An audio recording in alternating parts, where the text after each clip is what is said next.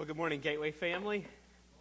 Good to see you this morning. I'm thankful for Seth preaching last week. It was a joy for me to be able to be here and just to sit under the faithful preaching of the Word of God. I'm thankful for our team of elders who shepherd this church so well. These are a group of men who I wish you could hear the way they pray for you on our Tuesday morning meetings and the way they have a heart for you and a heart to shepherd you and a heart to pastor you. And I'm thankful to get to serve alongside them. So, Seth, thank you for your faithful delivery of the Word of God for us last week. I hope you thought about what Seth talked about living water. I was struck last week as he was preaching, the phrase he used, make sure you're drinking of Jesus, not religion. I hope you had time to think about this week, to make sure we're drinking of Jesus, not just of religion, because that's going to have a lot to bear and a lot to do with what we're talking about this morning. So go ahead and turn to John chapter 7. We're going to pick up where we left off last week as we continue our journey through the Gospel of John. We start back in verse 53 this morning. And as you're turning there, we come to a very interesting section in the Gospel of John. It's a familiar story to many people. It's a story of the woman caught in adultery and brought to Jesus saying, Jesus, what do we do here? Now, as you find that, you'll notice something in your text most likely, depending on how your Bible has printed it. I'm reading out the English Standard Version, so there's a bracket around the beginning of verse 53. Actually, it's a double bracket. And if you go down to chapter 8, verse 12, you see the end of that double bracket. Now, mine has a little note right before this section. It simply says the earliest manuscripts do not include John 7:53 to 8:11. Do you see that in your copy of God's Word? Maybe a footnote, maybe there. What in the world is all this about? Well, I'm going to spare you the technical talk because there's a lot of books written on this that you could read about if you want to go more in depth on this. But let me say at the outset, the accuracy and precision of the Word of God is absolutely stunning. So look at how God has preserved it throughout time and how we know with confidence we are looking at the very words of God. There's more ancient manuscripts of the text of God's Word and the different parts of it than there are of just about any other work of antiquity that people accept without any question today. So the accuracy, the precision of the Word of God is absolutely stunning to this. Now, when it was written down, people have copied it over the years. And so there's occasionally something that we call a textual variant. Again, I'm going to spare you all the technical talk of, but sometimes some of the earliest manuscripts may have like a word difference or a spelling difference.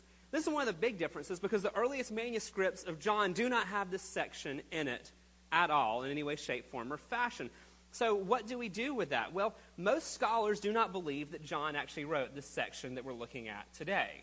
You go into the style and the grammar. He uses words, he uses grammar that's very different than the rest of the book. So we do not believe John actually wrote this section, but let me be very clear here.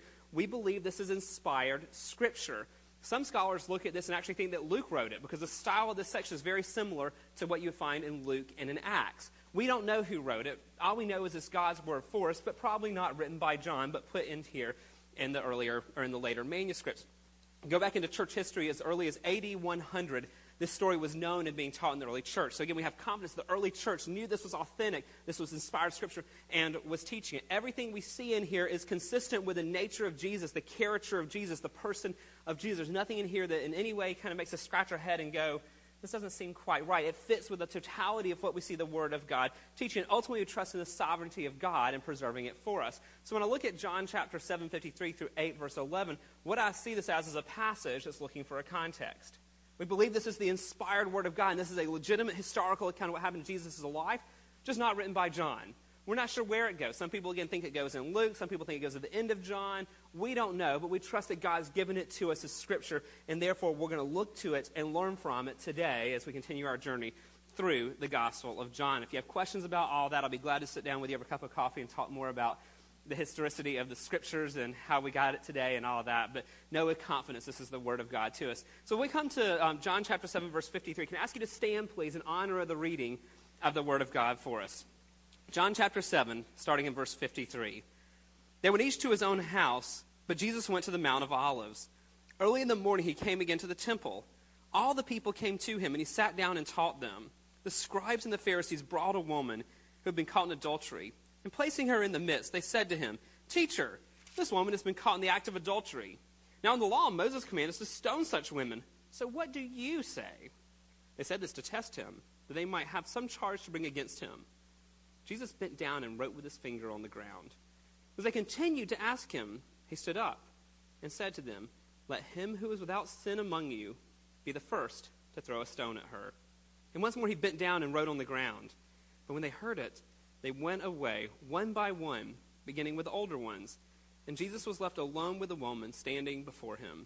Jesus stood up and said to her, "Woman, where are they? Has no one condemned you?" She said, "No one, Lord." Jesus said, "Neither do I condemn you. Go, and from now on, sin no more." Would you pray with me? Father, we are thankful for your word. We are thankful that we can approach it with confidence, knowing this is your inspired truth for us. And I pray today, as we look at this text, that you would send your Holy Spirit to open our eyes, to give us illumination into what is meant here. And I pray it would transform all of our lives. And we ask it in Jesus' name. Amen. Thank you, and you may be seated. Now, as we look at this familiar text, there's one main idea I want us to see from this text this morning. It's simply this, that we cannot follow Jesus and do as we please. And I got a little parentheses there, no matter how religious we make it sound. Okay? So the main thing we're going to say is we cannot follow Jesus and do as we please. One of the big word for this is called lordship. We talked about this before, but when we follow Jesus, we obey him. We submit to him not just as Savior, but as master, boss, Lord. And we have to do what he says. We cannot just live our lives like we want to live it and follow him, no matter how religious we may try to make it sound. Now, I want you to see that this morning, but let's go back and look at the setting of what's happening, because that's important for the context of this.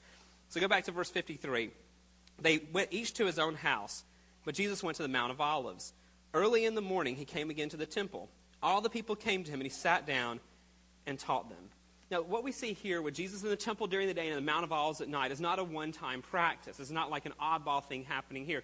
You can read it later in Luke 21. There's a season in Jesus' ministry that he would spend his days in the temple teaching, and then he'd retire and go sleep, presumably outside on the Mount of Olives at night. And this is another one of those particular days where he's come from the Mount of Olives. He's now at the temple, and a crowd has gathered around them. Verse 2, early in the morning he came again to the temple. All the people came to him. Now, you hear me talk about Greek tenses. The Greek tense here for the word came is continuous. They came and kept on coming and kept on coming and kept on coming. So get in your mind, not just Jesus sitting in the temple with a few people around him. You have people around him, and more people are coming, and more people are coming, and more people are coming. So picture maybe the last time you were in a football stadium or a basketball arena right before the game began. You start seeing that 15 minutes before the game, all the people coming and coming and coming. That's a scene you need to get in your mind here. The crowds are building around Jesus. And so Jesus teaches them. Again, it's a continuous tense. He teaches them, and as the crowds grow, he continues to teach them. And as more people come, he continues to teach, and he continues to teach, and he continues to teach the people. But notice how he teaches them. Verse 2, he sat down and taught them. Now, if you came in next Sunday morning, and there was no pulpit here, and I came up front with my Bible, and I sat down right here and crossed my legs and looked at you, you'd think, our pastor has lost his mind, right? Like, what is he doing sitting down up front like that? What is he doing? Because in our culture, you stand behind a lectern, a pulpit. That shows that you're teaching. In the culture today, all the rabbis taught by sitting down. It was a way to show they had authority to teach. And so if we look at that, we think, man, that's really odd and strange. But in that culture, you didn't stand behind a lectern to show an authority to teach. You sat on the ground, crossed your legs, and you taught from a sitting position like all the rabbis did. And Jesus is doing this because he's showing he has the authority to teach the Word of God. And as you'll see throughout this passage, he has a lot more authority than just to teach. He's going to claim the authority to interpret the law of Moses these people hold so dear. He's going to claim the authority to convict, the authority to forgive, an authority that only God has. And even in his posture, he's showing to the people, I have the authority to do what I am about to do. And that is going to be a very dramatic scene of what is going to happen. In this scene, we're going to see that we cannot follow Jesus and do as we please. And we see that in two ways here. We see that in the interaction with the Pharisees. We also see it in the interaction with the adulterous woman. And I want to start with the Pharisees this morning because at least over the years when I've heard this text taught, the focus is usually on the adulterous woman and the forgiveness she receives. And we're going to talk about that. That's very legitimate. But when we look at this, there's a much greater sin and a much greater issue going on here. That's the issue of what's going on in the heart of the Pharisees here. And so I want you to see that because I'm convinced that the greatest sin here is not the adulterous woman, but rather the greatest sin is what's going on in the lives of the Pharisees right here. And so as we look at what the Pharisees do, I want you to be looking, is there any desire, any indication they really want to follow Jesus? But also be listening as we look back at verses 3 through 6. What is their sin? Or maybe I should clarify and say, what are their multitude of sins that they commit in just these simple few verses, okay? Go back with me to verse 3, and let's look at what happens with the Pharisees here. The scribes and the Pharisees brought a woman who had been caught in adultery. And placing her in the midst, they said to him, Teacher, this woman has been caught in the act of adultery. Now the law of Moses commanded us to stone such women. So what do you say? They said this to test him. They might have some charge to bring against him. Jesus bent down and wrote with his finger on the ground. So what is their sin? Well, there's a litany of sins here. Number one, they're deceitful and they're manipulative. There's the first sin we see in the lives of Pharisees. They're deceitful and they're manipulators. They're setting a trap for Jesus. Not just for Jesus, they're setting a trap for the woman. How do we know that this was a trap and not something they stumbled upon? Well, go back with me to Jewish culture here. Jewish law was incredibly, incredibly strict on bringing charges of adultery. In order to bring a charge of an adultery, it could not be held up, it could not even be heard unless there were multiple witnesses, and not just multiple witnesses to suspicion, they had to be multiple witnesses to see the act happening itself. You couldn't just suspect, I saw them leave the room. Hey, I think I heard something. Multiple witnesses had to see with their own eyes the physical act of adultery happening for that charge to be brought against a person. So as you can imagine, that charge was very, very rarely ever brought and used against people for very obvious reasons there. But look at verse 3. The scribes and the Pharisees brought a woman who had been caught in adultery and placing her in their midst. Now, friends, realize what this means. These Pharisees had to see it themselves. They were either in the room, like behind a curtain or something, or they were looking through a window or looking through a hole in the wall or something. For them to even be able to bring her, they had to witness it with their own eyes, which would indicate this is probably a trap that they had set up here to catch her in this.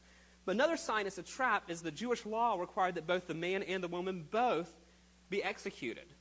Where's the man? He's nowhere to be found here. Now again, for them to even have a case, they have to enter the room, see it themselves when the act of adultery is happening. If you're right there, how do you grab one person, other person get away? This apparently indicates there was some type of trap that they had set up to trap this woman, to use her in order to trap Jesus. They were manipulative. They were deceitful. This is not a righteous upholding of the law. This is deceitful people accomplishing something. So the first sin is they're deceitful. The second sin I see them committing here is they are subverting justice. Jewish law required there to be a trial for the lady and the man both. Where's the trial? There is none. They parade her out in front of all these people here. Furthermore, if they were really interested in justice because a trial was required, they could have arrested her, locked her up, and waited until the court would convene. Instead, what do? They drag her into the crowd. They publicly shame her. They publicly humiliate her here. They bring her to one they actually hate for the purpose of rendering a verdict. They're doing this because they are not interested in justice, but because they themselves are very evil. That leads to a third sin that they're committing here, is they're using a person to accomplish their own personal agenda. They're using another person, another human being made in the image of God to accomplish their personal agenda. You want a short word for it? We're going to call that selfishness. These rabbis are incredibly selfish here. They've set her up to fail. They've set her up to publicly shame her so they can further their own agenda. They're using her as a pawn in their hands here. You do not have a group of honorable religious men. You have a group of self-righteous hypocrites here who are pointing out the sin of this woman for their own purposes while ignoring the sin of their own hearts.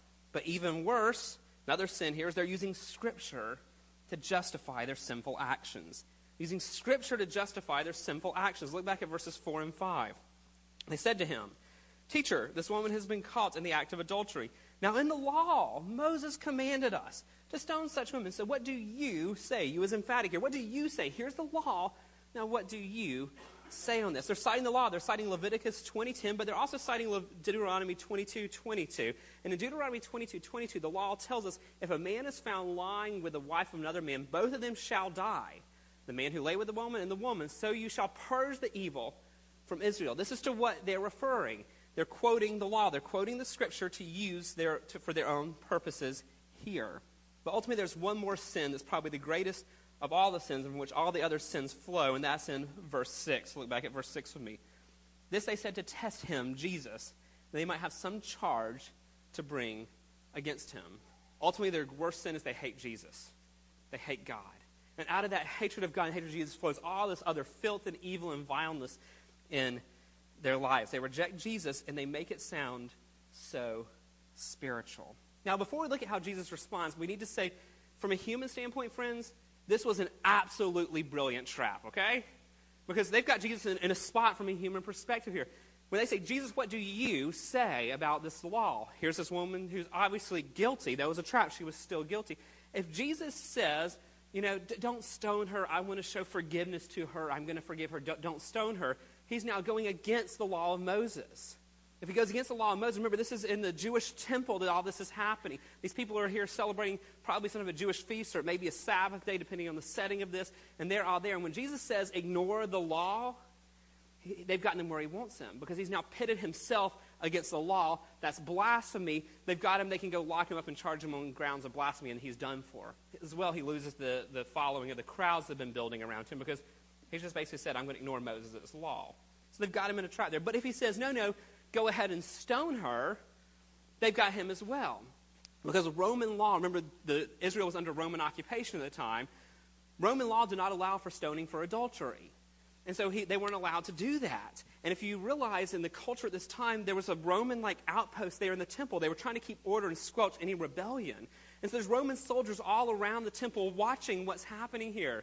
Jesus says, go stone her. And immediately these people start coming like a mob-like lynch scene. Immediately the soldiers come in. Now Jesus is under arrest by the Romans for breaking Roman law.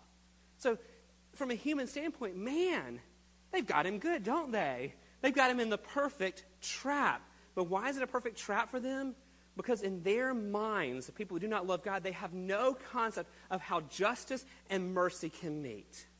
And in Jesus, justice and mercy meet in a way that these people, these rabbis, could in no way imagine. And friends, they are so confident in their trap. Notice they don't do this in secret. They do this really publicly in the middle of the temple for all to see, because they're confident we've got Jesus today and everyone's going to watch him go down on our turf. Talk about a home field advantage. They got him in the middle of the temple, and they're ready to bring him down right here. But notice how Jesus responds to them, because he's going to make it very evident they're not following him. They're doing as they please from a human standpoint. They're not submitting to God. And he's going to make that very obvious, because he's going to call out their sin, and you're going to see them walk away totally unrepentant, because we cannot follow Jesus and do as we please, no matter how religious it sounds. Look back at verses 6 through 8 at Jesus' masterful response to this human trap. Verse 6. This they said to test him, that they might have some charge to bring against him. Jesus bent down and wrote with his finger on the ground. And as they continued to ask him, he stood up and said to them, let him who is without sin among you be the first to throw a stone at her. And once more he bent down and wrote in the ground. What did Jesus do? He ignored them at first. They said, what do you say? He doesn't answer. He just bends down and starts drawing or writing something. Now, we don't know what he wrote there. You can find a million opinions out there on what he wrote. Everyone I've read has a totally different opinion on what he wrote. No one agrees. I mean, there's a million ideas out there. Basically, anyone you talk to has their own idea, and they're convinced it's right, and everyone disagrees with everyone else on that. We don't know. It doesn't help to speculate, because God didn't choose to reveal to us what Jesus wrote. That's not the point. And speculation really does no good for us. God, if he wanted us to know that, would have given that to us. But whatever Jesus wrote in the ground did not faze them. It says they continued to ask him. This again, they were continuing. They were asking and asking and asking and nagging him to give an answer. And so he finally stands up and speaks to them after they've been nagging him for an answer. Look at what he says in verse 7. And as they continued to ask him, he stood up and said to them, let him who is without sin among you be the first to throw a stone at her. What's he saying? He's in no way diminishing the law. He's in no way ignoring the law of Moses. He is in no way overlooking her guilt. He's not like, oh, she's okay. He in no way compromises law, compromises justice, or does anything about that. He's acknowledging her guilt here.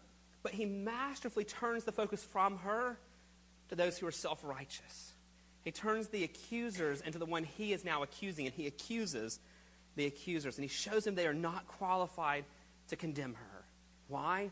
Because they are guilty themselves. Here, these most influential religious teachers, the most respectable in the land, are guilty themselves and totally unqualified to make this judgment. We've already seen they're deceitful. We've already seen they're manipulative. We've already seen they subvert justice. That they're selfish. They're using a person for their own purposes. They're abusing Scripture. They're hating God. They're hating Jesus. I could add to the list now. They're proud. Remember, they did this on their home turf. They thought they had him. They're full of pride. But can I suggest one more sin on their list? Probably the sin of lust. Remember, these men were watching the act of adultery. And Jesus says, if you have no sin, cast the stone. And as these words sink in, the prominent religious leaders begin to leave. Look back at verse 9. But when they heard it, they went away one by one, beginning with the older ones. And Jesus was left alone with a woman standing beside him. Literally, they kept going out one by one, and the oldest led the way, and the younger ones then followed in like almost processional-like fashion as they left, because Jesus got them. Jesus disarmed them here. He confronts them with their sin.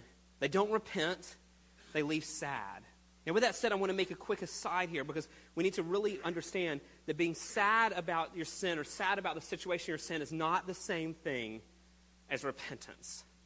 And that gets really confused in our culture. Being sad about your sin is not the same thing as repentance. I want to see 2 Corinthians chapter 7, verses 9 and 10, because this is an important distinction for us that I think would revolutionize our understanding of how we fight sin and what sorrow looks like.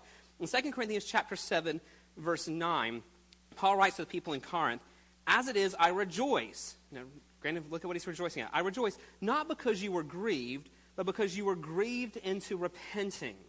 For you felt a godly grief, so you suffered no loss through us." So there's a type of grief that's a godly grief that leads to repentance. Now, but look at the contrast, verse 10. "For godly grief produces a repentance that leads to salvation without regret, whereas worldly grief produces death." Friends, there's two types of sadness when we're confronted with our sin. And there's lots of people who, over the years, have sat in my office and they've cried over their sin and they've been broken over their sin. They act like they're broken over their sin and they run right back to it. And then they get sad over their sin. "Oh, I got caught again," or "This is wrecking my marriage," or "This is wrecking my school," whatever. And they're all sad and with change and they run right back to it.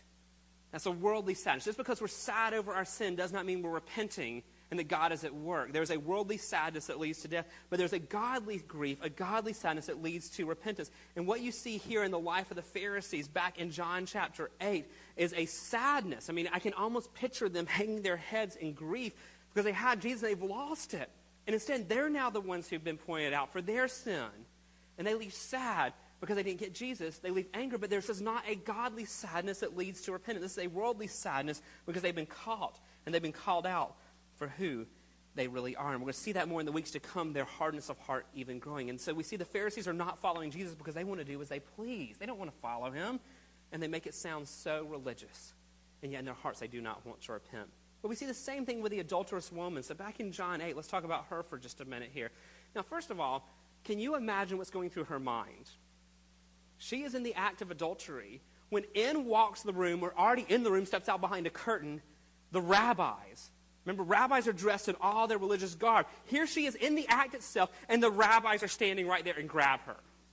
So imagine what's going through her mind. They drag her, not to jail, not to a trial. They drag her into the middle of the crowd in the temple, in the most public of places, to shame her and to humiliate her and to stone her. I can only imagine her life is flashing before her eyes because she is done for. She is shamed in a way that few people ever shamed in life. She is humiliated, and she's about to be put to death. The law is read against her. She's guilty. What do you say, teacher?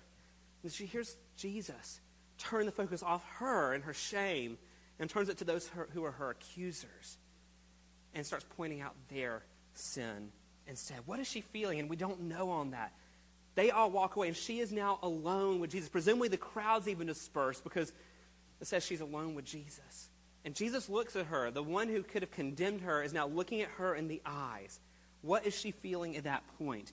And he speaks to her, verses 10 and 11 back in John 8. Look at what Jesus says. Jesus stood up and said to her, "Woman, where are they? Has no one condemned you?" She said, "No one, Lord." And Jesus said, "Neither do I condemn you. Go, and from now on sin no more." Now, he calls her woman. That just sounds really harsh in our culture, right? Well, that's not the way we greet someone. "Woman, what do you think?" We don't do that in our culture. But at this time, realize, though it seems offensive to us, this was a term of respect. Jesus used the word woman in a kind, affectionate, gentle way. That's how he addresses his mother. You see at least twice in Scripture that I can think of where Jesus looks at his very mother and kind of says woman.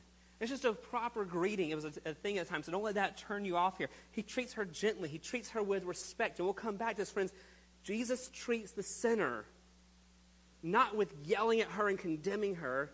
He treats the sinner with gentleness, with respect. This woman in her shame, he looks at her and uses the same term he uses for his own mom. Woman. Look at verse 11, because what he says to her is so profound. She said, "No one, Lord." And Jesus says, "Neither do I condemn you. Go, and from now on sin no more." Now Jesus is gentle, but again, this becomes a great paradigm for us. He's gentle, but he doesn't overlook her sin. He acknowledges her sin. When he says, "Go and sin no more," he's acknowledging you've had a life of sin up until this point. I know it. The people here know it. So he's not overlooking her sin. He's not like, "Oh, it's okay." He acknowledges her sin, but does so with gentleness. And we need to be clear here. What is her sin? Her sin is adultery. Now, friends, there's so much misunderstanding today because people have this idea that intimacy is somehow wrong or dirty or bad. No. The problem is not the intimacy she was experiencing with this man. The problem was she was doing it outside the boundaries God gave. God is the one who created intimacy to be experienced in marriage. God is the one who made it good and said it is good. It is God's plan. It is not dirty. It is clean. It is holy as unto the Lord. The problem is she was using it in a way outside of the boundaries that God had designed for it to be. And her sin is using that outside of this good thing that God gave, outside the boundaries that God gave it to be used in. And Jesus sees her in her sin, acknowledges her sin, and he forgives her. He takes away her condemnation. But notice this, friends, he doesn't stop there. Because in our culture, there's a view of Jesus that stops there. And our culture is so popular to see Jesus as one who'll forgive your sin. Now go back and live like you want to live because he'll forgive you again. But he doesn't stop there. Jesus doesn't just forgive her and say, now I've forgiven you, so go back to adultery if you want to. I really don't care. Jesus doesn't forgive her and say, my goal is you to be happy. And if that's what makes you happy, well, okay, indulge your sin. I'll forgive you again. He doesn't do that. Jesus commands her, sin no more.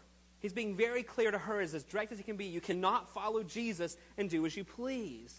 You do not get forgiven by Jesus to go live for yourself any longer. Jesus demands a total change of life. He is calling her to follow him as Lord. He's requiring her to allow him to put righteousness back into her life where there was no righteousness. And he says to her the very thing that he said back to the paralytic in John chapter 5, verse 14. After he healed that paralytic in John 5:14, he says to him, afterwards Jesus found him in the temple and said to him, see, you are well, sin no more, that nothing worse may happen to you. Jesus forgives, but then he demands obedience. He demands lordship. He demands following him and all this. And friends, this order is so important. Notice Jesus does not say, sin no more and then I won't condemn you. Jesus says, I don't condemn you, now go sin no more. He removes the condemnation, says you're forgiven, now go live like you're forgiven. Friends, if we don't really understand the gospel, we don't understand it's his work, his grace changing us, then there is no power to go out and change. We don't change to come to Jesus. We come to Jesus so that he changes us and makes us holy. So how can Jesus do this? How can he be so gentle, so forgiving, and yet demand such absolute lordship and obedience? Because he does what the Pharisees can't understand. He is the God who can justify the ungodly, as Romans 4:4 teaches us on that. Friends, this is the gospel. That God is too holy to overlook sin. God doesn't look at sin and be like, oh, I love her, it's okay, we'll just ignore that and brush that one under the rug. God is so holy, he can't tolerate sin. He has to punish sin. And so Jesus himself takes on the wrath for her sin and our sin. He takes the condemnation we deserve. He dies in our place on the cruel Roman cross. He rises on the third day so that he can offer forgiveness. He defeats death. Listen, what he's saying to her is, I don't condemn you because I'm going to be condemned in your place very soon. He's saying to this woman, you're not condemned. Go sin no more because I am taking your condemnation. You're guilty. You have sinned. It's clear to all you sinned. But guess what? God is holy. Your sin has to be dealt with. You can never pay for it, so I'm going to pay for it on your behalf. I'm going to take your condemnation so that you can now go free. We just sang that song about freedom earlier today in the service. Friends, Jesus died to free us, not so we can go live for ourselves. He died to free us from the penalty of sin. He also died to free us from the power of sin so that we might live for him and go and sin no more. Now, what about us? It's not just a nice story from some 2,000 years ago. This is the very character of God on display. The character of God that shows us that we cannot follow Jesus and do as we please, no matter how religious we make it sound. So as we close, I want to get us to think about something here. First, are we in any way like anyone in the story here? Are we in any way like anyone we've seen, the woman or the Pharisees? How about the Pharisees? These self-righteous individuals.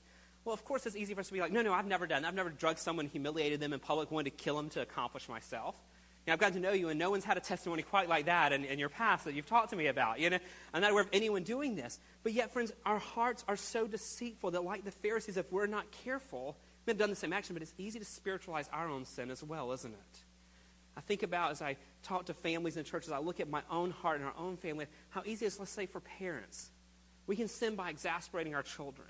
Scripture is very clear. It's a sin to exasperate our children. Fathers, do not exasperate your children.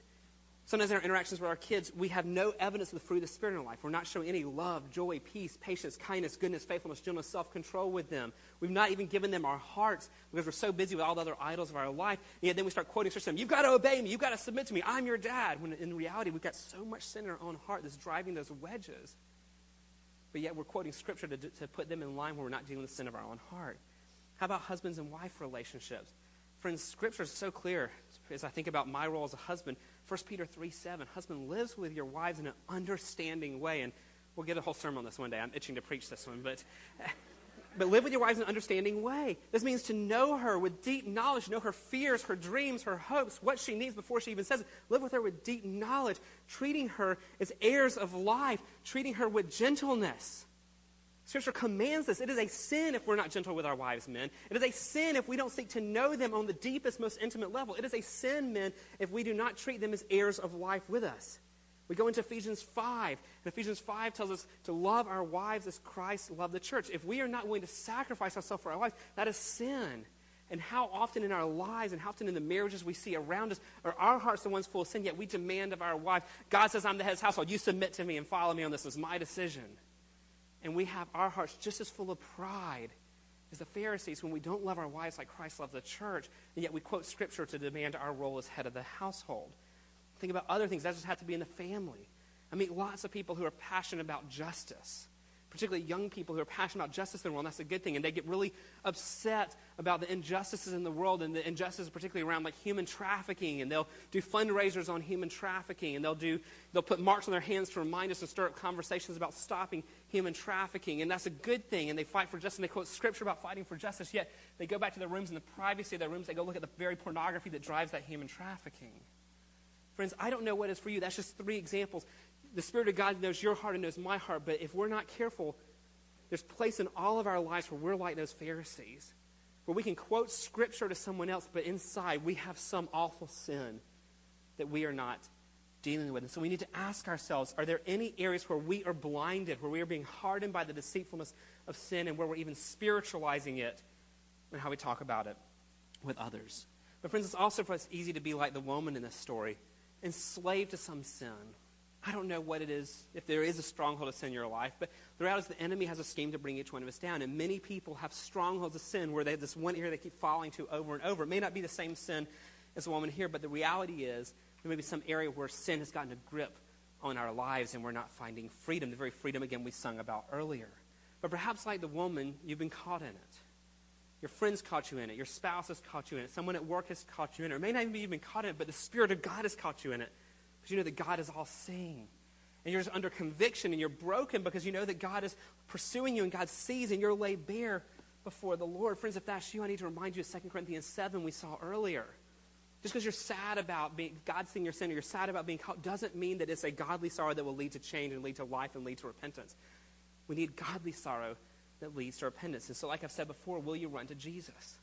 And in all of our lives, there's a gap. We know where we're supposed to be and who we are in Jesus, and there's a gap of where we are. All of us have a gap because none of us are perfect. 1 John is very clear on that one.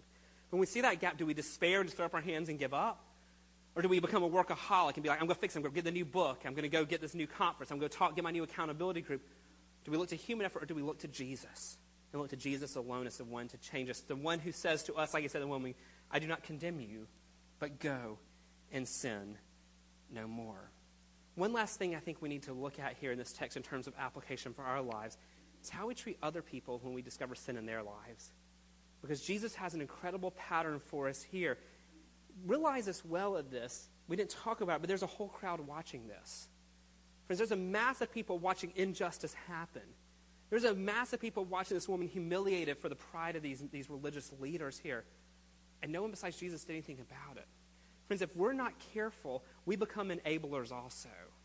We live in such a culture that has twisted this judge not verse in Scripture, so we'll do a sermon on that another day. I feel like I say that a lot. We'll do another sermon on that another day. But we so twisted the judge not to mean not what the Scripture says. We're so afraid of even speaking about someone else's sin in love to them because we're afraid I'm judging them, which is not at all, by the way, what that text has anything to do about on this. And we're so passive that we become enablers.